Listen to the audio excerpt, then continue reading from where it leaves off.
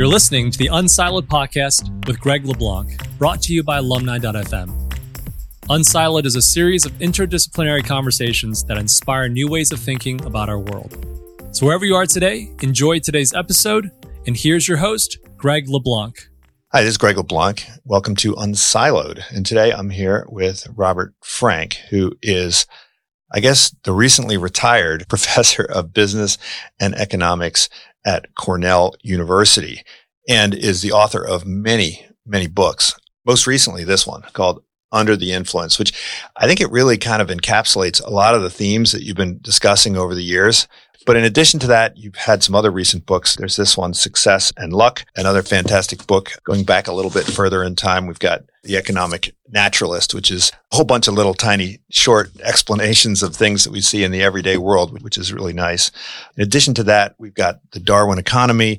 We've got The Winner-Take-All Society, which you co-authored. We've got Luxury Fever, Choosing the Right Pond, Passions Within Reason. And in addition to that, of course, you are the author of one of the leading textbooks for both intro and intermediate microeconomics. This one here is, I don't know what edition you're up to, but this one is the one that I think I've used most recently. And I use this and have been using this for about 20 years in my texts, in my courses. But anyway, welcome, Robert. I really appreciate you could make it, Bob. Yeah, thanks for having me on. An occasion I'm looking forward to. Now, I think I met you back in like 1986 or so. And back in those days, you were interested in rational choice and you were exploring sort of the limits of it. And you were thinking about behavioral finance, and you had a course on behavioral finance, and you had these two elements of what you thought at the time were behavioral finance. One is behavior with choice with regret and choice without regret.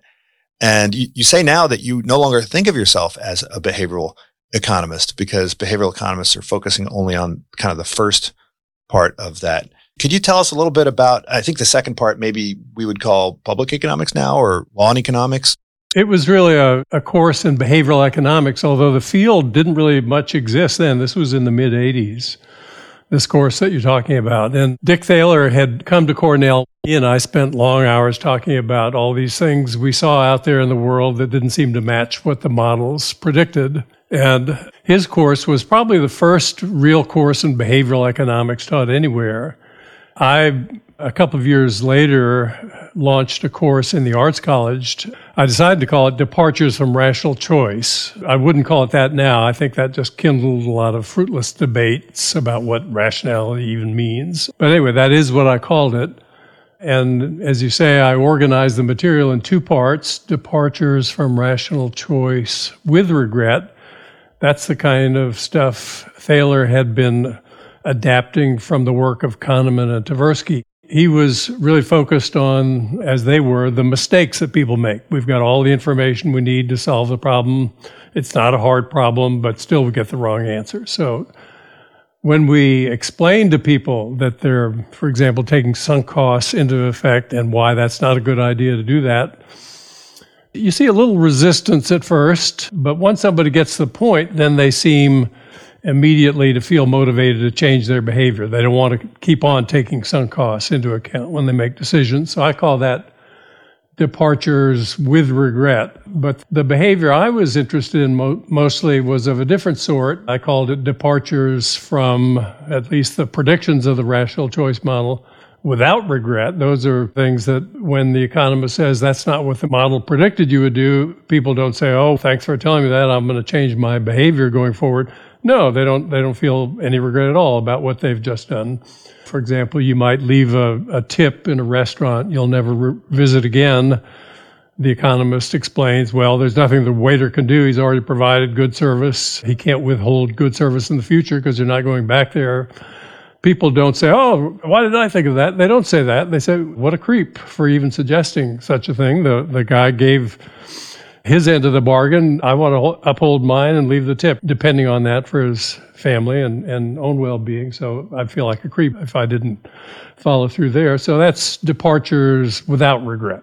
And mainly, I've focused on collective action problems. I think the modern disciples of Adam Smith are too enthusiastic by half. They think Smith thought that if you just turn selfish, greedy blokes loose in the marketplace and tell them to seek their own ends, you'll get the best of all possible outcomes for society as a whole. Smith didn't think that at all. To him, what was remarkable was that you often got good results from self-interest in the marketplace. But as he knew very well, there are just scores of situations where each individual does what's right for him or her, and we get outcomes that none of us likes very well. I stand up to see better. You're behind me. You have to stand up too. We all stand. We don't see any better if we'd all remain comfortably seated. And so my focus in much of my work has been on cases where we don't seem to regret what we've done. So even though we all realize that it wasn't useful that we all stand, we don't regret standing since the alternative was not to see at all. But if we could take action collectively to somehow remain in our seats, we would like that outcome better. Now, economists as a whole, I think, are probably could be described as utilitarians, at least in terms of their policy objectives. But economists also seem to have I guess you'd say, a preference for what might be also thought of as libertarian sensibilities. And those often come into conflict, particularly when you're dealing with these collective action problems. So why is it that economists who seem to be kind of utilitarians or, law and economics people who are utilitarians, why do they sometimes resist the implications of utilitarianism, which suggests some kind of centralized control of individual action in the scenarios you describe? Well, if you go back to Smith and Hume, economics really originated in Scotland in the 1700s. Those people were moral philosophers. They were consequentialists, the ones who believe that the best choice is the one that leads to the best consequences overall. Hard to see how anybody could really be opposed to that idea. The opposing school is the so-called deontologists, the ones who feel that there are certain moral rules you have to follow, irrespective of what the consequences might be. The economists are really deeply grounded in the consequentialist way of looking at things. And I think the libertarian bent that you mentioned is a much more recent phenomenon. I think the idea that government is the root of all evil, that's not an idea that was in Smith or in any of his immediate successors. No, they were well aware that individual action leads to outcomes we don't like much of the time, and it's compellingly in our interest often to intervene in those cases. We can change people's incentives to steer them towards outcomes we would all like much better than that. So I think the libertarian tradition that's taken root in economics is really a very recent phenomenon, and I think it's led people astray in a fundamental way. You've got a lot of big ideas. One of the big ideas that I think you emphasize in this book is, behavioral externalities. There's a lot of implications of this. Could you describe how you first began to think about what you call behavioral externalities? Yeah, I think the first example I really focused on was one when I was renovating a house. This was during my very first sabbatical. I was in Washington, D.C. I had a crew who would come and work, and when they were doing work on the spots they couldn't reach, rather than set up scaffolds and work in the conventional way, they would pile up sheetrock buckets, these 5-pound plastic buckets of joint compound, one on top of another, 3 high often, and then put planks across them and stand on these structures and work on the high spots they couldn't otherwise reach. And occasionally, not often, a couple of times a week though, those structures would just teeter and collapse and they'd be there in a heap on the floor, bruised, sometimes bloodied. I asked them, why don't you guys get scaffolds the way most of the crews do? Oh, they're too expensive, number one. They take too long to set up and move. This is just much quicker. Okay, well, if they'd been having a hard time buying lunch and putting heat in the house, that would have been one thing. But these same guys would show up at the work site every morning in brand new vans with plush carpeting on the walls, state-of-the-art stereo systems inside. If they'd just bought a van 2 or 3 years old, they would have had more than enough money for scaffolds. But a van 2 or 3 years old, I asked them once why they didn't just buy an old van, and if you couldn't afford scaffolding, buy the scaffolding and make do with a slightly old van. Oh, no, but the other guys have new vans. It just seems too shoddy. So I think that was the first time I thought about the collective action problem in spending. Whether your van's okay depends not just on its absolute qualities. Of course, it's how does it compare with other vans? If all the guys you hang with have a new van, with a state-of-the-art stereo system in it, and you don't. If yours is 2 or 3 years old, then yours seems a little shabby, and so you'll cut corners in order to catch up on that dimension that's more salient to you. So that was the first example, and I've thought since my earliest books about how context shapes evaluation, and how that in turn shapes the way we spend our money, and how in the aggregate, much of what we spend goes largely for naught. The behavioral evidence is as clear as it can be that beyond a certain point, when we all spend more on many items in the private consumption sphere, the only effect of that is to raise the bar that defines what we consider adequate. I mean, that story encapsulates a whole bunch of different things that you talk about. One is sort of the diffusion of beliefs about the world, right? So the probability estimates that they might have about the danger of doing what they're doing, right? That's something which is more or less socially developed. Then there's the preferences, right? So, preferences for certain things can be diffused socially, right? Then there's the positional externalities, right? Which is, I'm going to have higher status than you because I have a better car than you, or I have higher status because I'm willing to take on more danger, right, in this environment, and then there's the collective action problem. So, out of that story, you can go in so many different directions. And I think you do in this book. You talk a lot about herding and how herding is a rational response to uncertainty in the environment under a wide range of circumstances.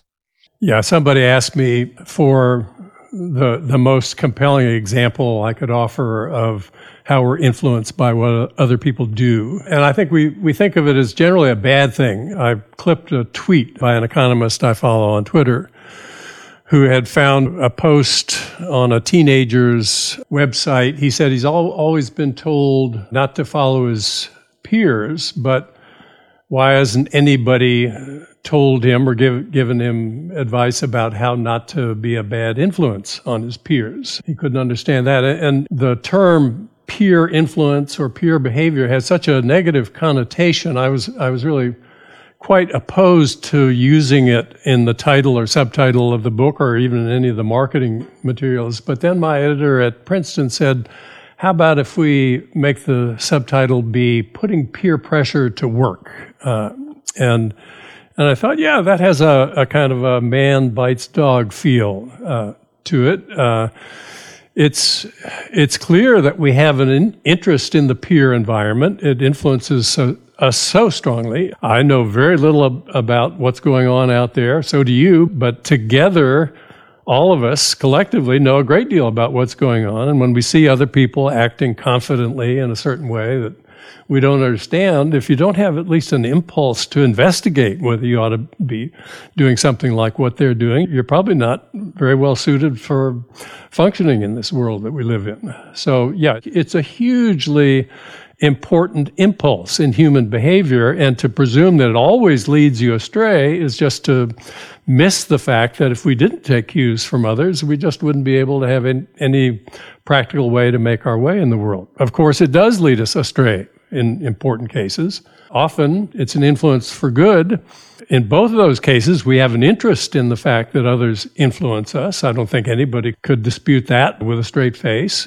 And then this fact, too. What is the social environment but an aggregate consequence of our individual choices? So the smoking rate, do we care about that? Yeah, I don't want my kids to smoke. You don't want your kids to smoke. None of us wants our kids to smoke. Have you ever met any parent who said, I hope my kid grows up to be a smoker? Well, the one thing that predicts the likelihood of your kid growing up to smoke is the fraction of her peers who smoke. And so if that was a low number, you'd be delighted. What's the number? It's just the consequence of all the people who decided to smoke divided by the total number of people. But nobody, when deciding whether to smoke, takes that second causal arrow into account. I affect the social environment affects me. There's nothing I can do to affect how the social environment affects me, but there are things we might do to encourage people to take into account, or at least to act as if they took into account how their own behavior would affect the social environment. We talk about things like groupthink and we highlight them as an example of irrationality. We highlight them as examples of kind of thinking gone astray. And when we look at social proof, for instance, it's used as a tool for manipulating people, to make a sale or, to get your way and increase your profits and so forth. But you can use these tools just as easily for good, right? I think that's sort of what the nudge movement's all about. It's about how do you take people as they are, meet them where they are and use their biases and heuristics in ways that benefit them rather than harm them. Yeah, and the reason they're not doing what would be best for them to do is sometimes, as the nudge movement explains, the fact that they don't know what would be best for them to do, or they're short-sighted, or they lack discipline, or they're making cognitive errors of one kind or another. Another reason is that they're doing what other people like them do. And that's been the focus in this book for me. I use the term behavioral externalities. It's exactly analogous to the conventional externalities we've always talked about in economics, like congestion and smoke and noise and other effects where third parties are influenced by what we do. In this case, the focus is on how our behavior affects what others do, how what we say and do affects the behavior and utterances of other people. And sometimes we want to discourage people from influencing others in specific ways. Sometimes we want to encourage them to do more of what they're doing. And there are lots of simple levers that are doing that. And sometimes these levers run afoul of libertarian objections, as you mentioned before. But I think that's just something that we need to think about from an overall consequentialist framework. You talk about the benefits of a belief in free will and a belief in individual determination, but an acceptance of the reality of behavioral externalities causes one to question that somewhat, right? So in the context of coronavirus, we've all learned, hey, you could be going around infecting people and not even knowing it. And so you need to internalize the potential costs that you're imposing on others when you're wandering around, breathing on people and so forth. I think most people don't have a fundamental understanding that if they start smoking, they're probably going to increase substantially the probability that a whole bunch of other people are going to be smoking, and they should have that on their conscience before they, light up. Do you think that it's realistic to expect people to understand the consequences of their actions, or should we just give up on that and rely entirely on Pigouvian taxes to try and discourage those externalities? I think it would be better if people understood that their actions have consequences for others, and it would be good too if they cared about that. But I think the main advantage I see in trying to explain how our own actions affect others in those ways is to legitimize the simple measures we can take that would encourage people to behave accordingly.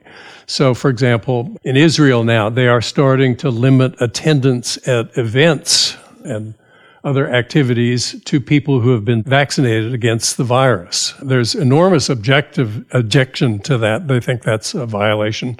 The people who don't like that think that's an enormous violation of their right not to be vaccinated. You can assert a right not to be vaccinated, okay.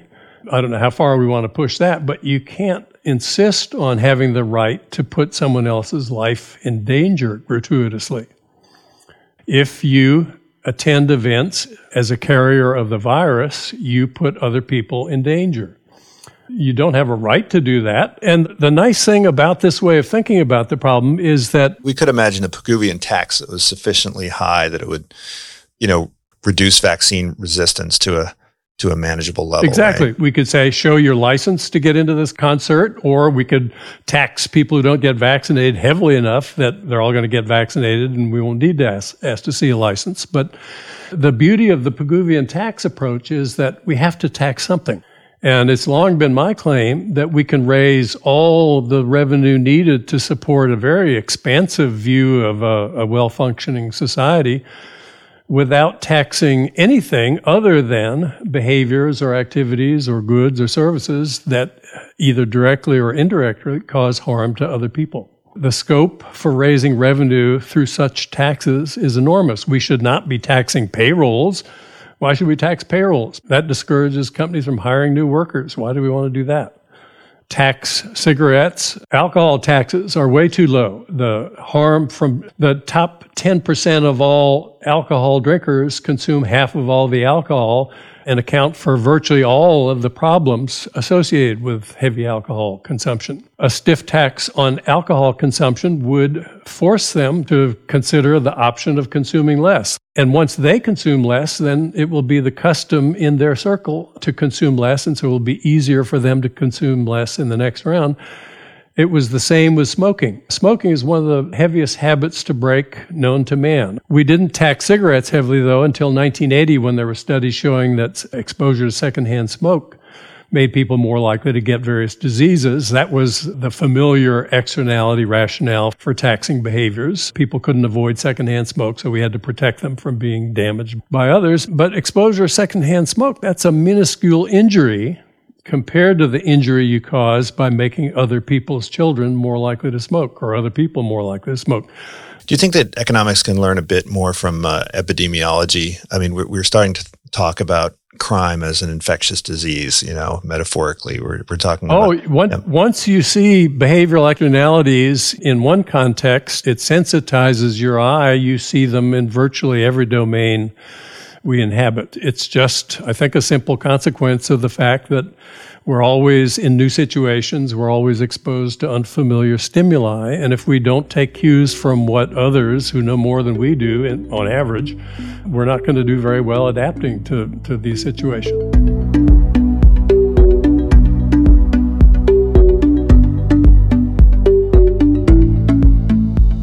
Now, I think another big idea of yours is that of positional externalities. This is something which, once you become sensitized to that idea, you see it everywhere, right? And you see the massive waste that could be avoided in the academic environment. You look at students. I mean, when I was growing up, I don't know anybody who took an SAT prep class, but now I think if you don't take an SAT prep class, you're probably not going to get into university. You'll look stupider than you really are if you don't, because everybody else is taking them. So merely to appear as competent as you actually are, you've got to join. It's more intense in some environments than others. In South Korea, a friend told me that middle-income families spend about 20% of their income on exam prep courses for their young kids. It's not making them more skilled or more competent or more capable as employees in any absolute sense. It's just total waste of money. Yeah. And so you could you could say the same thing about plastic surgery. You could say the same thing about the entire industry of, cosmetics and appearance management. Yeah. In the more important sense, when we think about luxury consumption and the pursuit of wealth. And it's not just sort of status, the appearance of status, but in terms of conspicuous consumption, you mentioned, cars like Porsches versus Ferraris and so forth. But even in what seem to be necessities rather than luxuries, like our housing and our education and so forth, there's just a massive, what you would call overinvestment in these resources. Yeah, this process is often called keeping up with the Joneses, and that's an expression I just think has been so destructive to people's understanding of what's going on here. I've had junior colleagues I've worked with on this kind of issue, and the first piece of advice I always give them is never use the phrase keeping up with the Joneses. That seems to conjure up images of insecure people who are trying to appear like they've got more than they really have. They're showing off. They're bluffing. I think the underlying phenomenon is much simpler than that. It's that every evaluation we make is very heavily shaped by whatever handy frame of reference we have at our disposal. I was a Peace Corps volunteer. I lived in a 2-room house with no running water, no electricity. Never for a moment during the 2 years I lived there did it seem in any way unsatisfactory. It was a great house, actually, in the local context. I was proud to have colleagues and friends over. If I lived in a house like that in Ithaca, my kids would not have wanted their friends to know where we lived. They would have been ashamed. I would have been ashamed. To live in such a house here would be a vivid statement that you had failed to meet even the minimal expectations of a life in this context. And so, of course, when people say, what kind of a house do I need? The local environment is going to shape the answer to that question. And one of the sources of waste that's been most pronounced in recent decades has been the fact that the income distribution has been tilting so heavily to the top. The people at the top have been getting all the income gains. The higher up you go, the bigger the gains. The people at the top have been building bigger. That's what people do everywhere when they get more money. The median house is about 50% larger than it was a few decades ago. The median price is even a steeper increase than that, even though the median earner, men anyway, don't earn any more per hour in real terms than they did several decades ago. Well, I mean, part of that is unavoidable, right? I mean, as an individual, so if you go back to your original book, which is The Choosing of the Right Pond, I took it as in part kind of a self-help book, right? I took away from the book, there are things that you can do as an individual to bolster your subjective sense of well-being by modifying the things that you use to compare yourself with. But then there are things you can't avoid, right? If you want your kids to get a decent education, then you have to play this game. If you want to, get access to certain necessities, if you want to have, a low crime rate in your front door, then you have to, play this game to some extent. Yeah, there are things you can do. As you said, you can choose your own peer group in limits, and all those are well and good. But in the larger picture, your choices are limited. And here's the example that I find compelling. Milton Friedman, and it goes to your earlier point about libertarianism. Milton Friedman strongly objected that the government was denying people the right to decide for themselves how much to save when they forced them to participate in the Social Security system. They took your money away from you while you were working, and then they used that money to write checks to people in retirement. Why shouldn't I have the right to decide for myself how much to save for retirement? Sounds like a terrific rallying cry. Of course, people should be free. Who's not in favor of freedom? I haven't met anybody who's not in favor of freedom lately, anyway. Here's the problem. If I were in charge of my own retirement savings, and other parents were too, some parents, not all, but some parents would take money out of those accounts and bid for houses in better school districts. Then I'd be faced with a choice. I could either do likewise, or I could send my children to schools regarded as inferior. If we all bid for houses in better school districts, however, the effect will merely be to bid up the prices of those houses. Half of all kids will still attend bottom half schools, exactly the same as before, and we will have ended up eating cat food in retirement because we decimated our retirement savings account. The Social Security system annihilates that dilemma. I don't have to worry about taking money out of my retirement account and using it to finance a fruitless bidding war for a house in a better school district because I can't do that. It's not available to me. In these situations where individual interests and group interests are in conflict, we have to act collectively. A mere nudge isn't going to solve that problem. You don't wag your finger at parents and say, don't be imprudent. Most parents will say, the job one is to get my kid into the best school I can. I'll worry about retirement when I get there.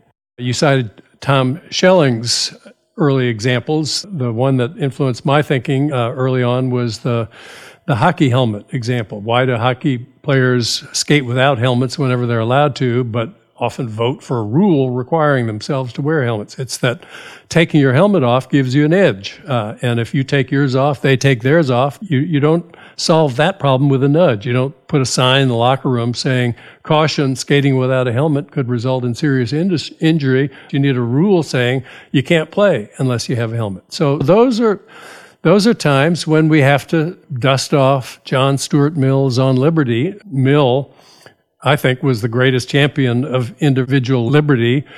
He said the only legitimate reason to tell an individual that he or she can't do what's desired is to prevent undue harm to others. He didn't say undue harm, but he must have meant that, since there's nothing you can do anytime, anywhere that doesn't cause at least some harm to somebody out there. If you're going to do something that's not going to benefit you much, but it's going to cause undue harm to others, that's a perfectly legitimate rationale for the collective to say, no, we don't want ourselves to do those things. Right. And so a subset of these scenarios are crying out for what you would call kind of a positional arms control agreement. Yes. The Social Security tax is one. Mm-hmm. The progressive income tax is one. Better still, we could adopt a progressive consumption tax. Tax the next dollar of consumption at ever steeper rates, and then the people at the top who are initiating these expenditure cascades, people would spend less, and that would be a good thing. I think you call this the mother of all cognitive illusions, right? The resistance to this idea is based on an illusion. Yeah, it's long been my theme, Greg, that if the wealthy spent less on high-end consumption, if they did that in tandem, that would merely lower the bar that defines what they feel they need to spend on those things. They wouldn't be any less happier. Now, of course, this wouldn't eliminate the jockeying for status, right? This wouldn't eliminate the positional externalities. It would just mean that the prices of these things would have to come down, right? Yeah, nothing we do will alter the fact that there are going to be 10% of the people in the top 10%. That's a given. And much of what's good in life is doled out according to where you are in the hierarchy. The fact of the matter is that's just not going to change. But because there are such rich rewards from being at the top of the hierarchy, people invest enormous sums trying to get there, and many of those expenditures are exactly analogous to arms expenditures in military arms race.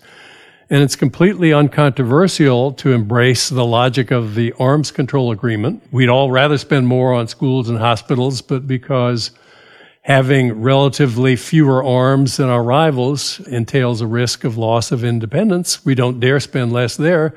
So in order to keep on par in that domain, we've got to find more resources. Where do they come from? From schools and hospitals. And so if we can sign an agreement, an enforceable agreement that will steer resources away from bombs into schools and hospitals, that seems like a good idea. And people do that when they can. These other policies are analogous to that.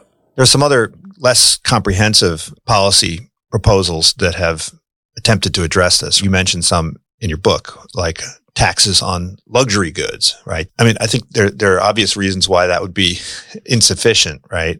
Those attempts to tax specific luxuries, the things that are considered to be wasteful in the particular, have almost and everywhere been failures. If you tax something because it's considered frivolous, there are a lot of things out there. If you're trying to demonstrate that you've got robust purchasing power to others, there are people for whom that does seem to be a goal.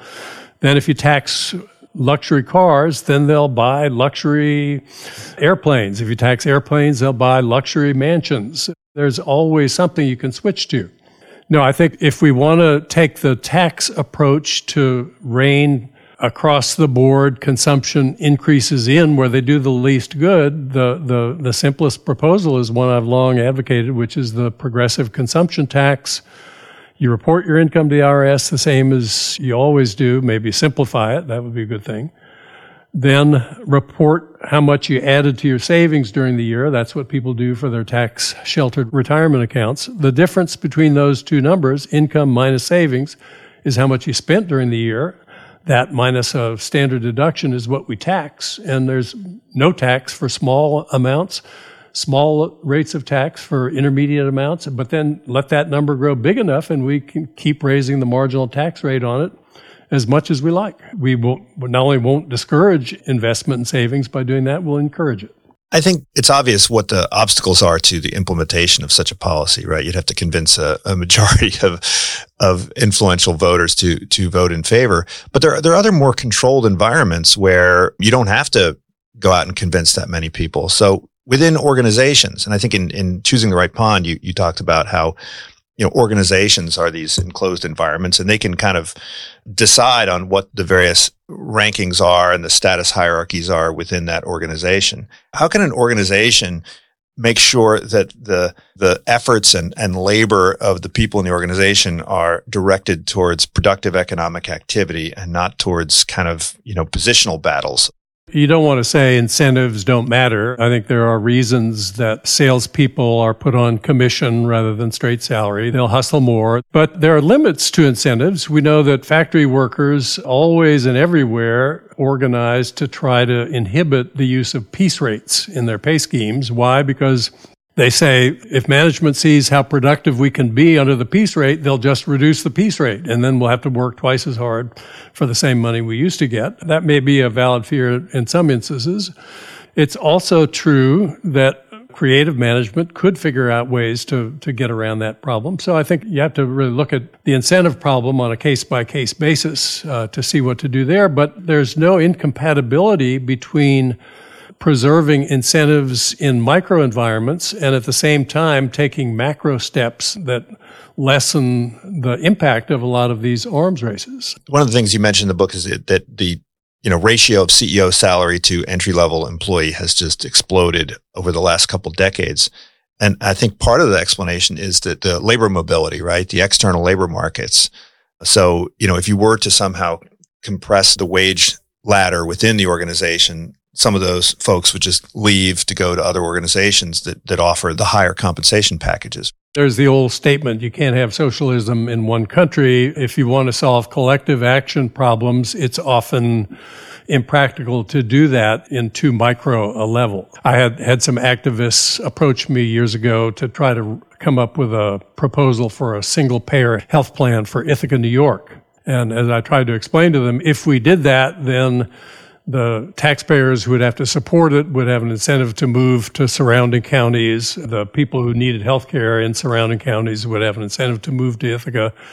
It would collapse. I don't know, maybe economists exaggerate that problem, but the problem is real, and if we can solve it at a broader level, that's often better than solving it at a narrow level. And anyway, proposals to cap executive pay really are malevolent. If we capped CEO pay, then we'd see more personal injury lawyers. The problem is that pay at the top has escalated very sharply beyond any consumption needs of people at the top. We can argue about how much of that is due to the fact that people at the top are worth more.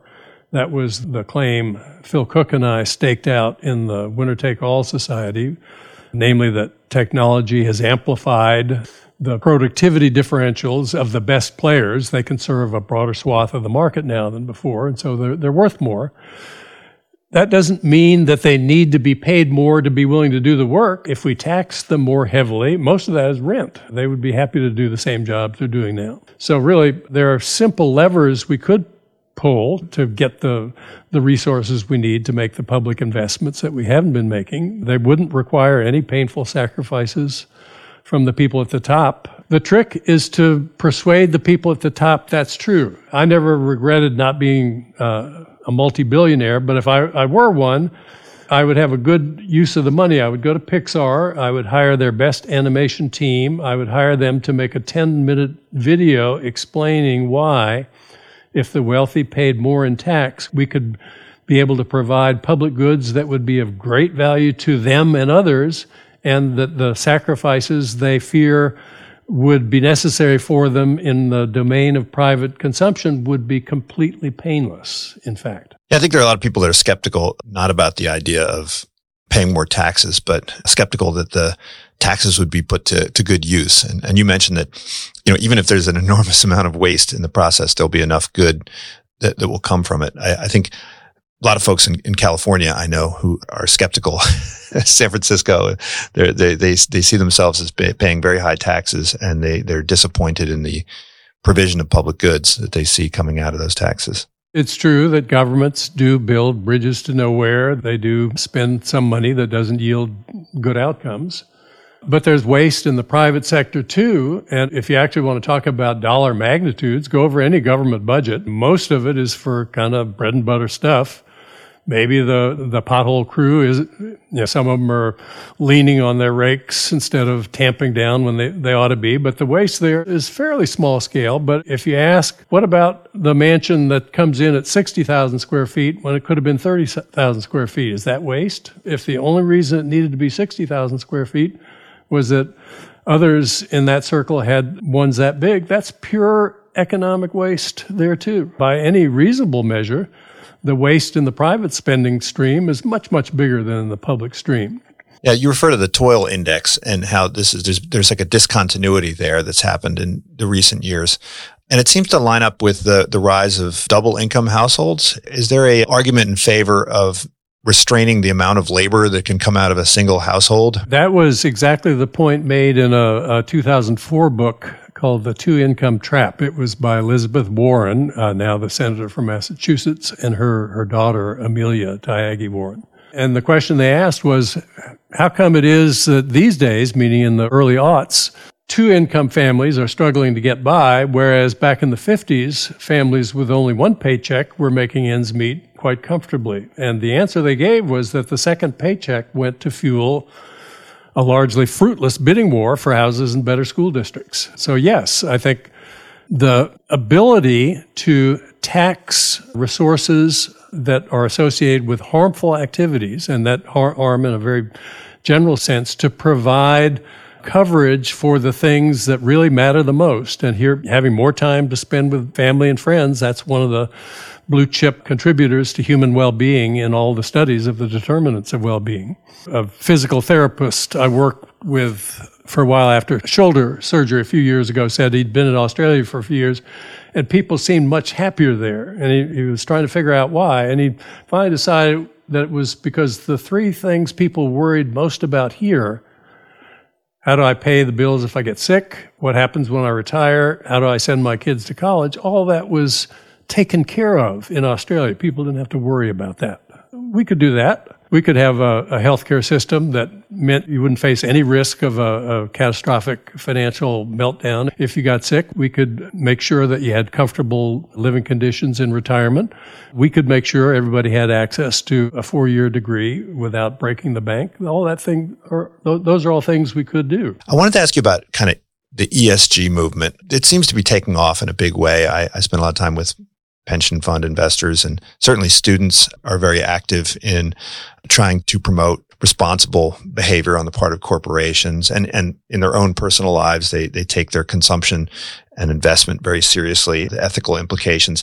And so in some sense, this is kind of an example of a success story where, you have a norm cascade like you describe in the book, but there's also some concern that this is working as a substitute for actual policies that might make an impact. It's hard to imagine that people, not using plastic straws in their cocktails is going to somehow, save the oceans. Yeah, I would say that was one of the big issues that working on this most recent book changed my thinking about. I was in lockstep with most of my economist colleagues in thinking that examples like the ones you cited of what I think are often called conscious consumption, voluntary restraint on behalf of the environment, were really an ineffective way to try to address the problems that people are worried about. If I buy a hybrid, the air quality is the same as if I don't buy a hybrid. If everybody else bought one, that would matter. But then if everybody else bought one, the air quality would be good, even if I didn't buy one. So economists have always favored robust changes in public policies like high levels of public investment in green energy, a very stiff carbon tax, things of that sort that give people very little choice but to behave in a way that has beneficial effects on the environment. I still think those policy changes are necessary, but I've completely backed away from the claim that those individual steps aren't useful. And it's really two things that led me to change my mind about that. One is that the individual steps, it's true that the direct effect of them is small, trivial, insignificant, however you would want to characterize it, but that's not the end of the story typically. So that if, for example, in Southern California, if I put a solar panel on my roof, according to one seminal early study, 4 months would pass before somebody copied me. And they have ways of estimating whether that second installation would have occurred even if I hadn't done that. So this is an actual copycat installation. Another 4 months pass. Each of those two installations spawns another copycat. So we've got 4. So another 4 months pass. We've got 8. After 2 years, we've got 32 solar panels. That's just in the one zip code. So it's a huge multiplier. You do a small thing. What you do has an effect on what others do. What they do has an effect on what still others do, and so on. So to say that's not important is just to miss the magnitude of the impacts of that sort. But the other reason I changed my mind, I think may even be more important, which is that, I think economists have the wrong picture when we assume that people come into the world with fully shaped identities and preferences. Aristotle saw this more clearly. He said, we are works in progress. We become who we are. We're creatures of habit. So when you engage in even a minor act of self-denial, you walk instead of drive, you eat less meat one day a week, you alter who you are. If you weren't a climate advocate to begin with, you become more of one. If you were one, you become more of one there too. And then you become much more likely to knock on doors, to write checks to the campaign committees of politicians who will, if elected, enact the policies that economists have always said we need to enact. So I think, the individual behaviors are vastly more important than I ever imagined. Yeah, and you describe some of these kind of norm cascades in the book, which we've lived in the last 20 years, like gay marriage and legalized marijuana. And yet, with Andrew Sullivan's article and you describe the process, and you have an economic model, right? Which is, kind of an information cascade, built on information cascade idea, which is very compelling. Do you see the possibility of a similar type of change in thinking around, say, global warming? Is that possible in our lifetime? We're in the midst of a huge cascade already there. It wasn't very long ago that ostensibly serious people in the U.S. were arguing about whether there was climate change underway. I very rarely hear anybody advance that argument anymore. Inhofe, the senator from Oklahoma, a lofty committee chair, brings a snowball into the Senate chamber on late February day as proof that the climate couldn't be heating up. He might do that again, but my bet is that he won't do that again. He suffered a fair amount of ridicule when he did it then. He would be laughed out of the chamber if he tried that today. I think the question now is, how do we stop people from thinking that the problem is hopeless, that it's too late to act? It is not too late to act by my reading of the evidence. And in fact, the effort we would need to mount in order to contain the problem, although hugely costly in absolute terms, would not be a psychological burden of any great sort. Towards the end of the book, you have some words to say about persuasion, right? And how difficult it is, but you also offer some hopeful ideas around persuasion. And you tell a story about how you were giving a talk to an audience of people who were initially hostile to the idea of a consumption tax, and you were able to kind of persuade them that it made sense. But then you also mentioned that if you had to do this in a tweet, it would probably not work. Do you worry that the quality of discussion around so many policy issues is relatively low in certain environments, or are you optimistic? It doesn't have to be book length to get somebody to think in a fresh way about something. I cite in the book example that was very instructive to me. The title of my last chapter is Ask, Don't Tell. If you try to explain to your conversation partner why she's wrong, that never works. You just kindle a defensive reaction and you get nowhere. If you can somehow ask the right question, just engage, listen attentively, and find the right moment to ask the right question, often that can get somebody to think in fresh ways about even a pretty stubborn problem. I think conversations with people in opposite camps are very difficult, but it's worth thinking about the possibility of steering them in productive directions. It's not an endeavor that's always and everywhere doomed to failure. We can make progress there too. And you mentioned in your teaching that you use techniques where students are required to apply concepts in ways that force them to learn on their own rather than sort of being lectured to. What techniques would you advise, whether instructors of economics or other disciplines, to use to try to, help students to learn better? The lucky thing in economics is that there are really only a short number of ideas that do most of the work. Well, you do have a pretty thick book here, so just saying. We would argue for a long time about what would appear on a list of the half dozen or so important ideas, but if we asked 1,000 different economists, we'd get 1,000 different lists. There'd be a lot of overlap in the items on those lists. And I think the courses fail, and they do fail on average. I mean, the students who take introductory courses don't score any better on exams that test their comprehension of basic principles given 6 months after they left the course than other people given those same exams who didn't even take the course at all. What a dismal performance that is. And I think mainly it's because we try to teach far too much. You've held up the book. It is thick. The book has to be thick because people have different ideas about what they want to teach. But my exhortation to people teaching the course has been to try to figure out in advance the things you think are most important and then find ways to come back to those again and again in the context of examples drawn from familiar contexts and let people see them at work. And the assignment that has really worked best for me over the years is something I call the economic naturalist writing assignment. And it's very simple.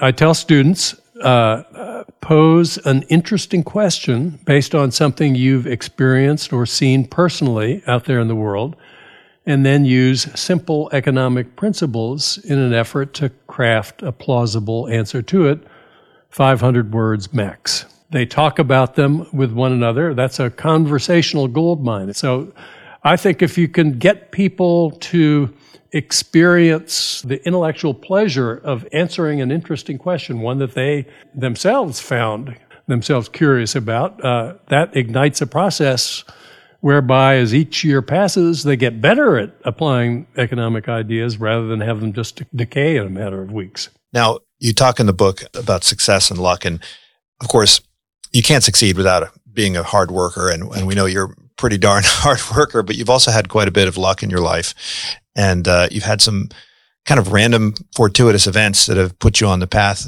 that you ultimately took. What sorts of experiences that maybe were unintended experiences would you recommend that economists try to replicate so that they can get as well-rounded of a background that you've gotten to help generate insights like the ones that you've generated? I mean, when you read your book, it transcends psychology, biology, law, policy, microeconomics, a lot of different disciplines. The economic naturalist writing assignment I just described is one I use in my introductory course, but I also use it in my intermediate course. I've used it at every level and on almost every economics-related subject. And my advice to junior colleagues is start working on your next paper topic as if you were responding to that assignment. Keep your eyes open when you go about your business in the world and prepared to be puzzled by something.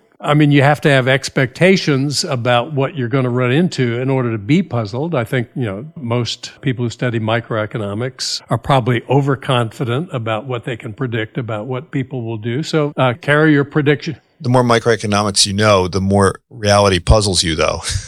Yeah, that's right. So you're well equipped to be puzzled if you come out of school equipped with the basic microeconomics model, the optimizing model, and notice things that don't fit and then ponder what's going on there. And if you can come up with an answer that persuades you've explained what you saw, that's enormously reinforcing whether the AER will publish it, whether Econometrica is interested or not. But if you're interested in the question, you're much more inclined to expend energy trying to get the answer to it, and you'll spend longer time polishing up the resulting narrative because you're eager to share it with others. I'd also recommend, if you have an opportunity to do it, to write for a non-professional audience at least some of the time. I've been lucky enough to have been able to write a widely distributed column. It has a word limit. Writing with a word limit is enormously valuable. If you have 1,000 words, your first draft will come in at 1,500, and then you really have to learn a lot to figure out what are the 1,000 words here that really need to be there, or how could this idea be expressed in a way that will tax the reader less. If you can hone that skill, you'll expand your readership reliably.